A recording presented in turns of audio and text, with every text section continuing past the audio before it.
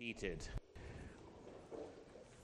Well, as I say, we turn to Psalm 72. We already sang the last part of that, but I'd like to read to you starting at the beginning of that psalm, a psalm of Solomon, and yet a psalm that speaks not of his son, but of a greater son, one greater than Solomon that has now come, even our Lord Jesus, one whose kingdom endures forever, one who rules over all nations, one whose peace extends as long as the sun and moon. Some of these things, of course, can apply to Solomon's kingdom, which prefigured the kingdom of our Lord, and many of these things, and yet it was just a drop in the bucket compared to the Messiah's reign. Let's read together from Psalm 72, a psalm of Solomon. Give the king your judgments, O God, and your righteousness to the king's son. He will judge your people with righteousness, your poor with justice. The mountains will bring peace to the people, and the little hills by righteousness. He will bring justice to the poor of the people. He will save the children of the needy and break in pieces the oppressor. They shall fear you as long as the sun and moon endure, throughout all generations. He shall come down like rain upon the grass before mowing, like showers that water the earth. In his days the righteous shall flourish, an abundance of peace until the moon is no more. He shall have dominion also from sea to sea and from the river to the ends of the earth. Those who dwell in the wilderness will bow before him, and his enemies will lick the dust. The kings of Tarshish and of the isles will bring presents. The kings of Sheba and Seba will offer gifts. Yes, all kings shall fall down before him. All nations shall serve him. For he will deliver the needy when he cries, the poor also, and him who has no helper. He will spare the poor and the needy, and save the souls of the needy. He will redeem their life from oppression and violence, and precious shall be their blood in his sight. And he shall live, and the gold of Sheba will be given to him. Prayer will also be made for him continually, and daily he shall be praised. There will be an abundance of grain in the earth, and on the top of the mountains its fruit shall wave like Lebanon, and those of the city shall flourish like grass of the earth. His name shall endure forever. His name shall continue as long as the sun, and men shall be blessed in him. All nations shall call him blessed. Blessed be the Lord, God of Israel, who only does wondrous things, and blessed be his glorious name forever. And let the whole earth be filled with his glory. Amen and amen. The prayers of David, the son of Jesse, are ended. Let's pray once more. Our Father in heaven, hallowed be your name, your kingdom come, and your will be done in earth. We read such words with wonder and joy as we see the destiny of Christ's kingdom, the hope of his eternal reign, and the joy of all nations, the restoration of all things, the very creation itself being liberated from its bondage to corruption, that Jesus should be the Savior of the world in truth. Oh, may it continue, and may his word abound and run. May it be received in nation upon nation, and may all kings give him the glory which is his right. For we pray it in his name. Amen. Well, Americans want to be happy. Amen? Amen. Our our Declaration of Independence says that we have the God-given right to life and liberty and the pursuit of happiness. Nevertheless, for all of its pursuit, happiness is declining. Did you know that? In fact, happiness has been on a sharp downward trend since the 1990s. In fact, a steep decline continuously since the 2000s. A global pandemic obviously made that trend worse in the last couple of years. According to a 2020 University of Chicago poll, Americans were the unhappiest they had ever been since they started collecting data in 1972. I mean, think about that. Not only have we had a downward trend, we're at the very bottom of where we have been as a nation since the beginning of the 70s. 50 years of data. And interestingly, they also reported this. We are at an all-time low in people saying that they are very happy, only 14% of Americans, combined with an all-time high in people saying that they are satisfied with their family's financial condition. 80%. 80% of Americans say, financially, we're satisfied. 14% said they were very happy. By most accounts, Americans should be happier now than ever. I mean, until this past year anyway, our income per capita has steadily grown, and our standard of living is at an all-time high. And yet, happiness is at an all-time low. And as Americans, we say, what? If money can't buy us happiness, what hope is there for America? How can we find happiness then? Well, perhaps our cultural moment does make things especially acute. But the answer to that important question of happiness is very much an ancient and a biblical one.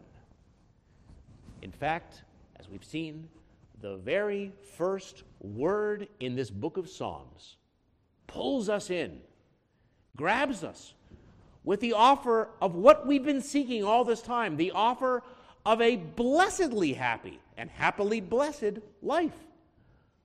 Oh, to be blessed with happiness. Now, as we've learned, the kind of happiness that we've described here is not merely the happiness of emotion, although it does include that. And we must not downplay the emotional quality of this blessed happiness, since there are in these very Psalms so many references to joy and gladness, delight and exultation. We must conclude that this blessed happiness here described must at least sometime overflow in emotion, but in any case, always have some positive buoying effect on us, even in the worst of our days. And there's plenty of bad days in the Psalms, right? So we understand. I say this by way of review. We've also said that biblical blessed happiness is much more than our emotional state at any moment. The Bible indeed describes a life, a condition, and a state that is supremely happy and fulfilled, and a deep divine sense of well-being that the world has nothing of. That on your unhappiest day, you have, in fact, far more reason to be happy than the worldling on his best day. Don't forget this. It's this promise of a blessed happiness that meets us not only on the very first page of the Psalter, but again and again, all the way through. Yeah, I hope you know the name John Donne, the celebrated English poet, perhaps most famous for his line, "No man is an island, and for whom the bell tolls," and all that. In addition to being a poet, Donne was a preacher. His sermons are available online. And in one sermon, he wrote, "How plentifully, how abundantly is this word beatus," the Latin, blessed, multiplied in the book of Psalms. The book seems to be made out of that word blessed, and the foundation raised upon that word. Well, Donne is right. Although the sense of this particular blessedness, as we've seen, is happiness. There are two words translated blessed in the book of Psalms, well, at least in my New King James. In other translations, like the New Revised Standard, it's always happy. They always divide it. Here in the New King James, sometimes it's happy, sometimes it's blessed. This word that's perhaps a little less common, rather than the word that we use to bless the Lord or to receive special gifts of blessings. This is the blessed happiness, or the happy blessedness, that is emphasized here. So the point is, Donne is right. We might paraphrase his words slightly in order to say that the whole book of Psalms seems to be made out of this word happy, and the foundation is raised on this happiness that is laid at the beginning. This word for happy, ashrei, runs like a bright thread throughout this beautiful book. Even in the sad, we find references to the happy. even as the Apostle Paul had this paradox he described as sorrowful yet always rejoicing. Yeah, there's lots of reasons for his agony, and yet even more reasons for his joy. And so we find ourselves in this paradox in the Psalms. But don't forget the joy. We began at the beginning with Psalm 1. From the very first word, we found the promise of happiness that is set up front for emphasis, that to be happy, to be blessedly happy, we must begin to delight in the Torah, in the law of the Lord, and meditating in it day and night. We will find a pathway to not only delight, but fruitfulness, rootedness, and perseverance, as though we were trees planted by the river, whose leaf never fades and who bears fruit in season. This will lead our lives, we are taught, in the paths of goodness, to dwell in the house of the Lord, and we will avoid evil companions, avoid destructive counsel, and avoid the ruin that will eventually come upon the wicked on that day of judgment. Well, that's just an overview of the first psalm. And perhaps people would not think that they could find happiness in the law of the Lord. Happiness in the law of the Lord? Well, we've bought the devil's lie that says that God's law is that which stifles happiness. But unexpectedly, the Psalms begin by telling us the very opposite. The law of God is the key to your happiness. This is the way. You must start here. And that psalm begins by weaving together what we need to show us the way. There is God's law, first. There is sin, second. There is holiness, third. There is happiness, fourth. Woven together. For when the Bible moves in, sin moves out. When sin moves out, holiness moves in. When holiness moves in, happiness moves in too. But, as frankly has literally happened in our own country, in its laws, in its courts, in its schools, and other things, when the Bible is removed, sin rushes in. When sin rushes in, holiness leaves. When holiness leaves, what do you know? Happiness leaves too. The Psalms begin by saying, the secret to happiness is for you to reverse this process and begin where you must begin, by delighting again in the law of the Lord.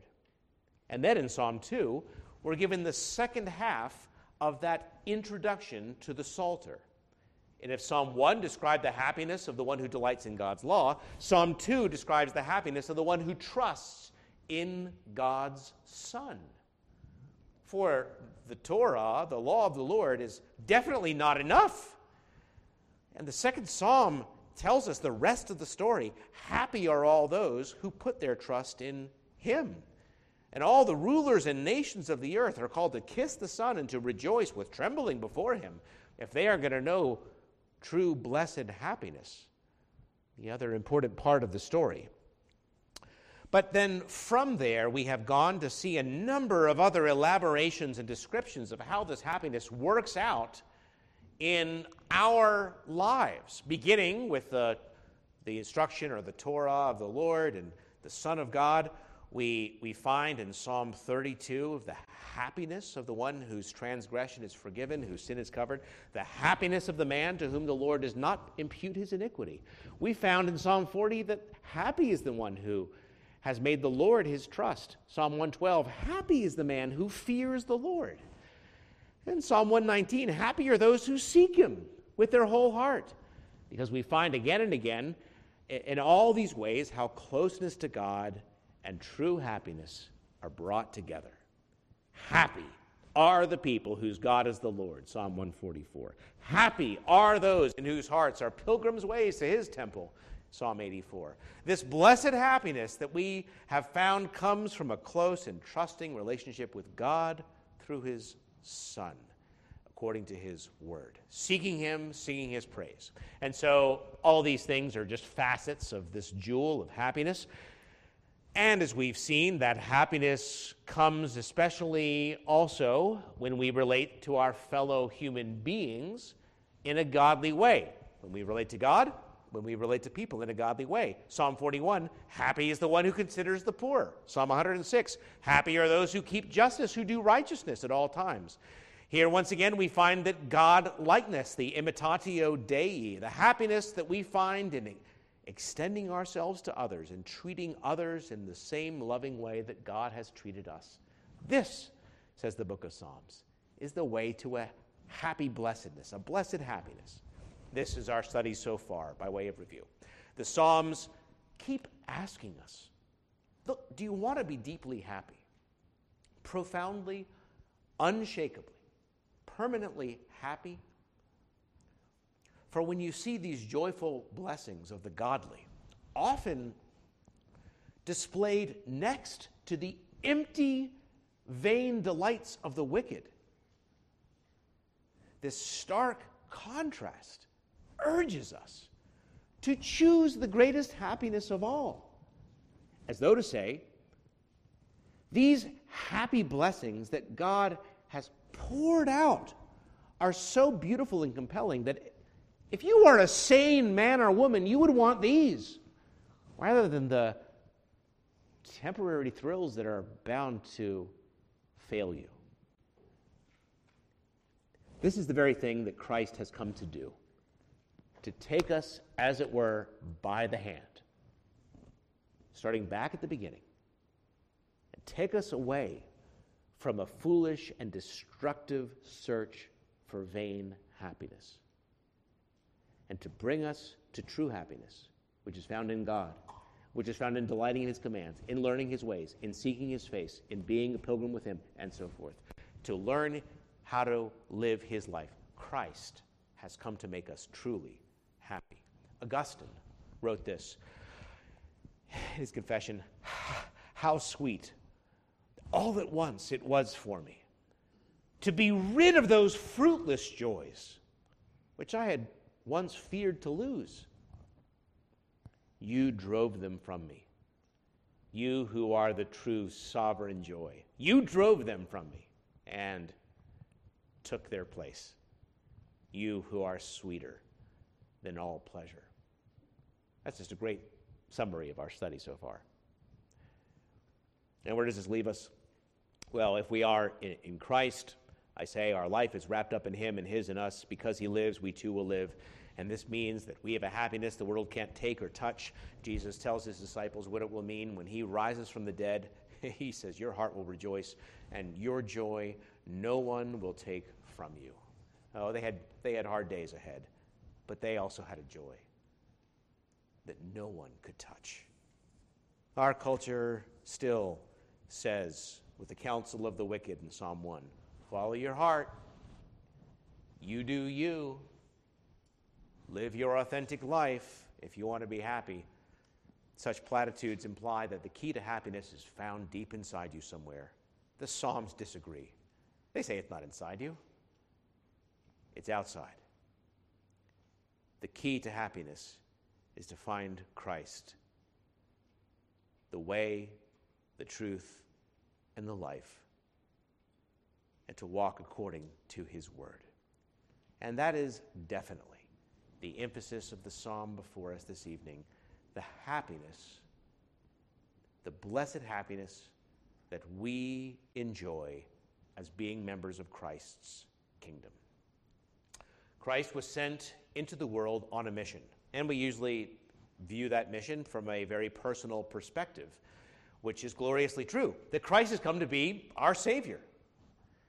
But there is a bigger perspective to Christ's mission, which is given again and again in the Bible. In fact, at the most critical points in the history of redemption, we find this emphasis, God promising Abraham, for instance, that in his seed all the nations of the earth should be blessed. God promising His people again and again He's going to raise up a son of David who's not only going to restore the house of Israel, but bring His salvation to the nations. That now the earth should be filled with the knowledge of the glory of the Lord as the waters cover the sea. Romans 15, where we'll be finishing this evening, summarizes that Christ has become a servant to the circumcision, the Jews, for the truth of God, to confirm the promises made to the fathers, that the nations might glorify God for His mercy, as it's written, and so forth. Christ's mission, in which we also participate, is to glorify Him among all the nations and to bring his salvation to this great wide world, to rescue it from its dominion in darkness. And no psalm, I think, gives such a beautiful and sustained treatment of the joyful result of Christ's kingdom going to the ends of the earth than here in Psalm 72, a psalm that tells you why his kingdom is so great and joyful. And while some aspects of this psalm, indeed, as I said earlier, can be applied to Solomon or other sons of David, allowing for some poetic exaggeration, ultimately, it's clear this can only be a song of the Redeemer of the world. His kingdom is to be everlasting, universal, over all nations, securing peace with God and goodwill among men, all kings, all nations being brought to submit to him in love, and through him all the earth being blessed. It's a fulfillment of the promise to the seed of Abraham. The language, by the way, so similar to other passages like Isaiah 11 or 60 through 62 and elsewhere, that just as they are messianic and must be, so is this. So we read here of the glory and universality of Messiah's reign in Psalm 72, and I'm going to give you 5 brief reasons why we are always to be happy to be the citizens and subjects of such a king. His kingdom is righteous, verses 1 through 4, eternal, 5 through 7, universal, 8 through 11, compassionate, 12 through 14, and prosperous, 15 through 17. Righteous, eternal, universal, compassionate, and prosperous. First, righteous. The word righteousness occurs 3 times in the first 3 verses with the cognate, I shouldn't say cognate, with the similar emphasis word justice also occurring, at least twice.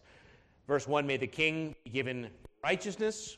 He'll judge the people. Verse 2, in righteousness. Verse 3, his righteous judgment will bring forth the fruit of prosperity. And he's going to deliver or bring justice to the poor of the people. Some of you have the old translation, he'll judge the poor. You're like, why is Jesus judging the poor people? When we say judging, we think of punishing. But in the Bible, as I've explained, it doesn't usually have a negative connotation. To judge is to bring justice. And to, in context here, protect the innocent and helpless and deliver the poor and the needy. And that the Lord is the judge of the widow, we read elsewhere. It means that he will protect her. And when the need arises, hear her cries and vindicate her. We have a judge who is determined to help the poorest and most defenseless of the people. And it's hard to get justice when you're poor, but not with our king. We are to be happy because no matter what injustice there is in the nations of this world, which does continue for a time and is painful, we worship the King of Kings, who does hear our cry and says, I will break in pieces your oppressors.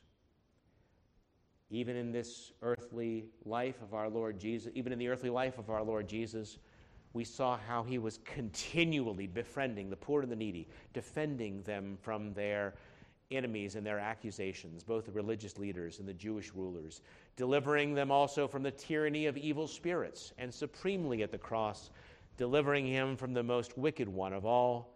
Now is the judgment of this world, now is the ruler of this world cast out.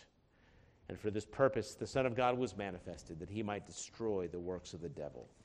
So he's translating people into the kingdom of the Son, of his love, and through death, destroying him who had the power of death, even the devil. So, that was even in his earthly ministry, now much more, seated on his throne, as the light of the gospel breaks on the nations.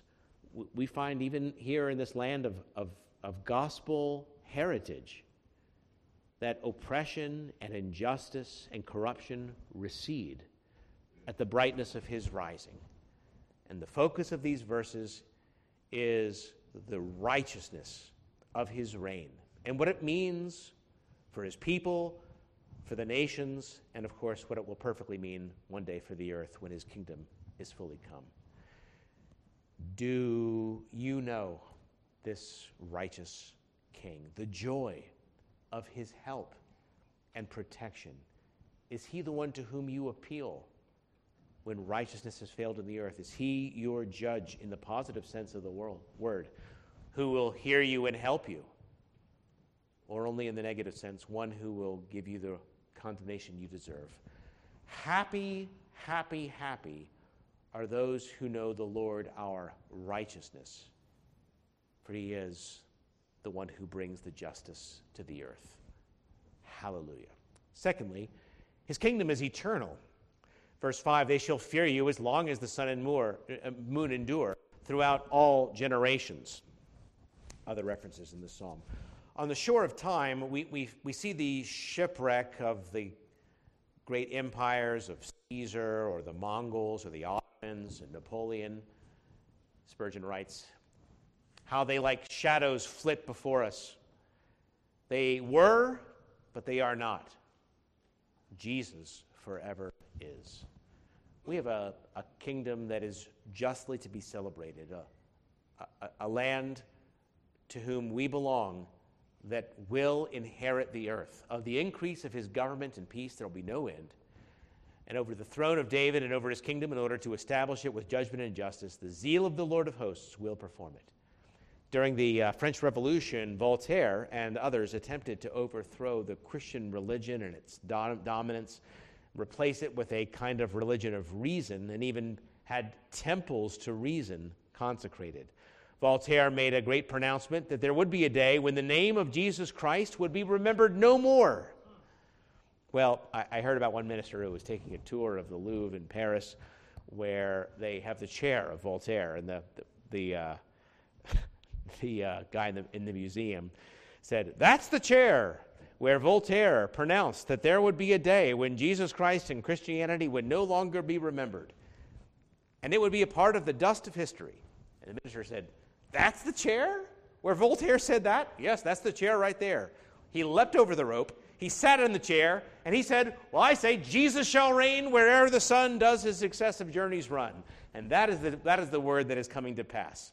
If you are discouraged in the present, I understand and agree with you. The psalmists agree with you in so many ways. Yet, if the troubles of this day have taken away your joy, they say just look ahead to this kingdom, for your future is bright. Your destiny in this kingdom forevermore is of a joy that shall have no end.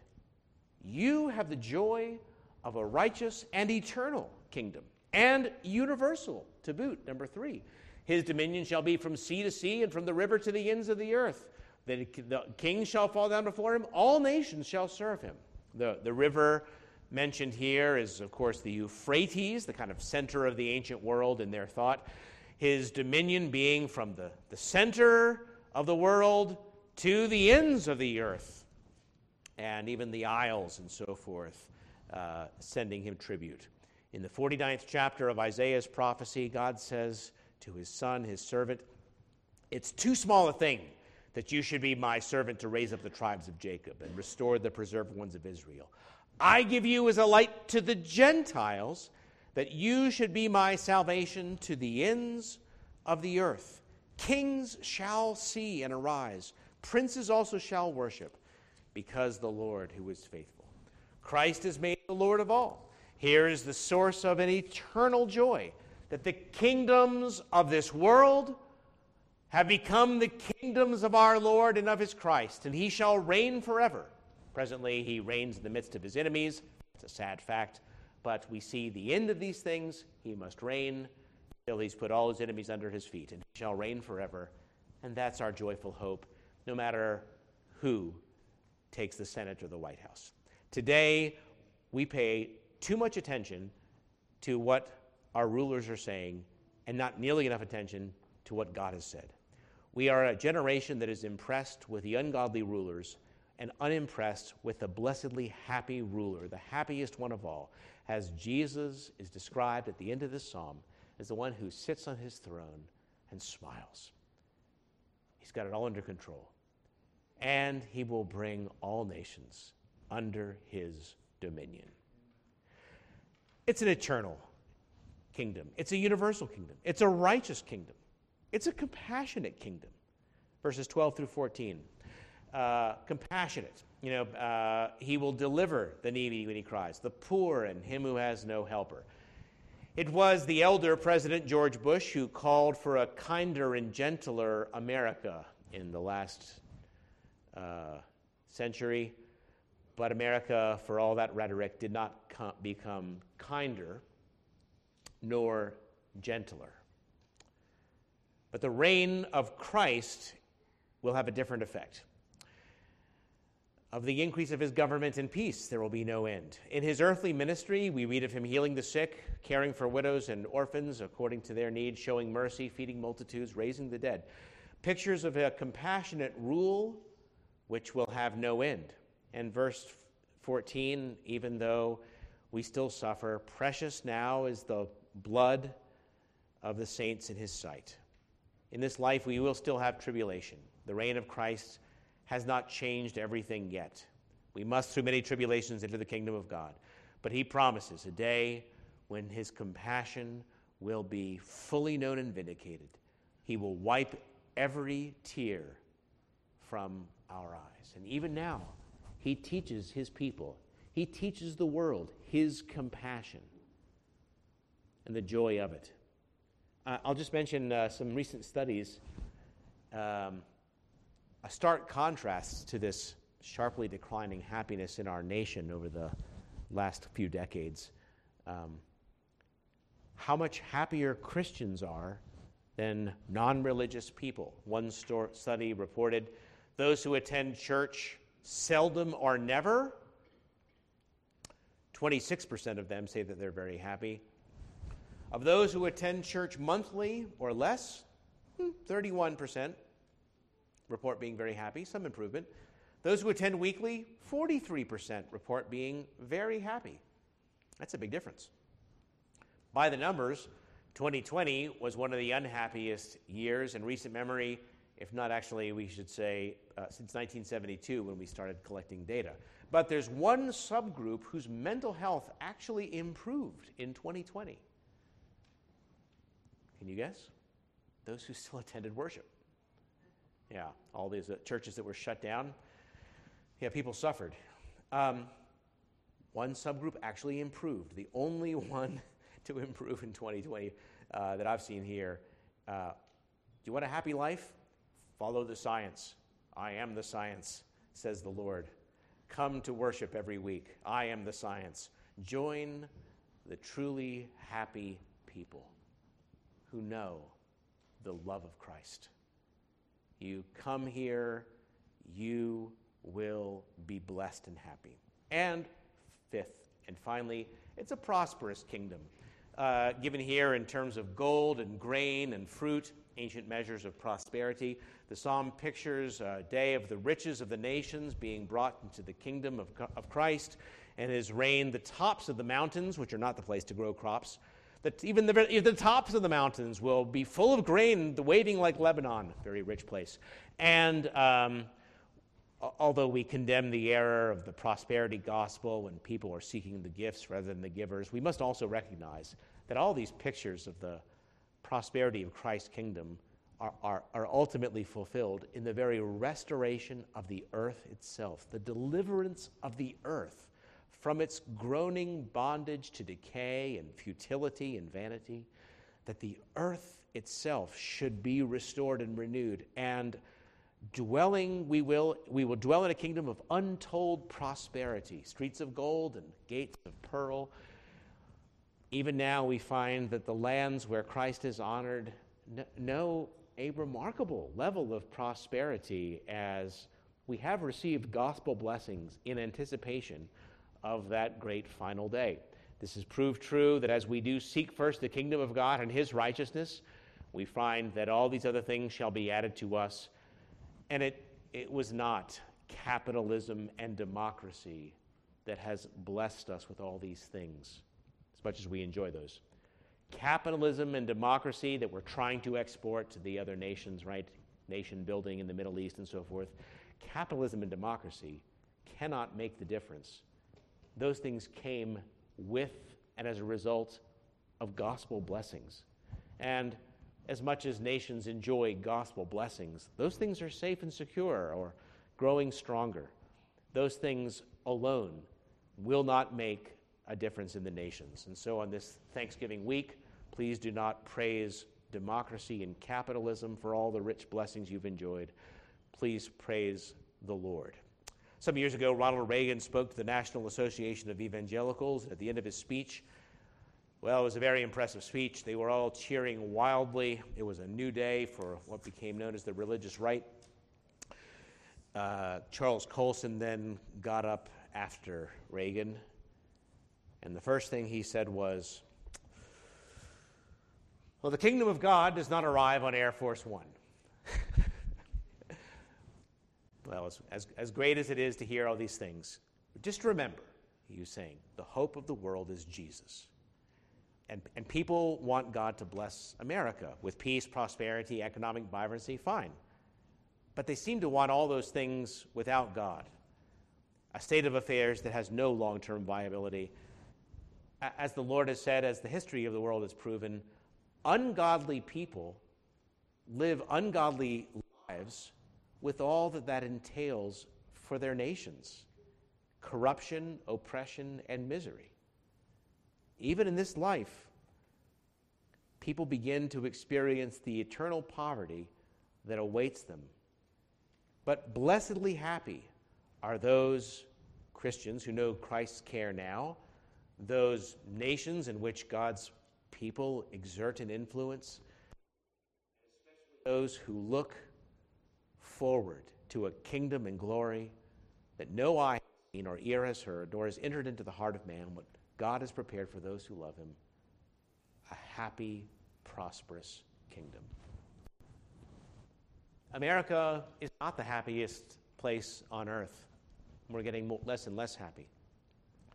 The happiest kingdom is the one that we read of the home, had carved 3 words. 3 words which he apparently wanted to remind him of the sum of the Christian life or whatever: sobriety, justice, piety. Nathaniel Ward read that. Sobriety, justice, piety. Okay. He hired a craftsman to carve one more word: laughter. Yeah. Nathaniel Ward, the Puritan? Yeah. Laughter. The oil of joy has anointed our Lord. His reign is a happy reign. He is able to smile at all his foes. His kingdom has joys forevermore. The kingdom is the Lord's, and he rules over the nations, and all the prosperous of the earth shall eat and worship. All those who get down to the dust shall bow before him. Christ is its Savior, and he will not rest until all of his elect are called safely home, and the kingdoms of this world are become the kingdoms of our Lord and of his Christ. He shall reign forever.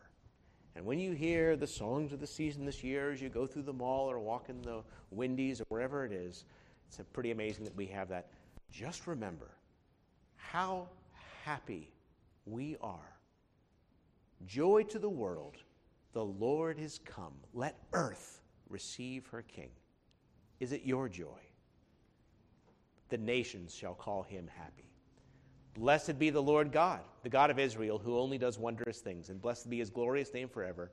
And let the whole earth be filled with his glory. Amen and amen. Well, let us pray. We thank you for King Jesus. And we pray that the nations would indeed be compelled to say, what a happy, joyful, glad, delightful King. We now do not yet see all things subject to him, but we see him for a time made lower than the angels, now clothed, or crowned with honor and glory. And so we pray, O Lord, your kingdom come, your will be done on earth as it is in heaven. May it be done in our lives. May it be done in this congregation. May it be with power done among the nations of the earth. Bring the nations under the glad reign of our Lord Jesus Christ. Oh, and in the meantime, take from us our sighs. Give us a song in its place. If weeping must endure for a night, may joy come to us every morning. You have given us such hope. You have given us the oil of joy for the heaviness of mourning. We've replaced our sin and sorrow with Christ's righteousness and mercy. And we pray that we would more and more experience some of the hope and the delight and the glorious reign, to fetch some of it from the future to enjoy even today. Speak to us in your hearts by your word. Cause it to go forth and not return void. May we be happy to be the subjects of such a king. We ask it in his name. Amen. Well.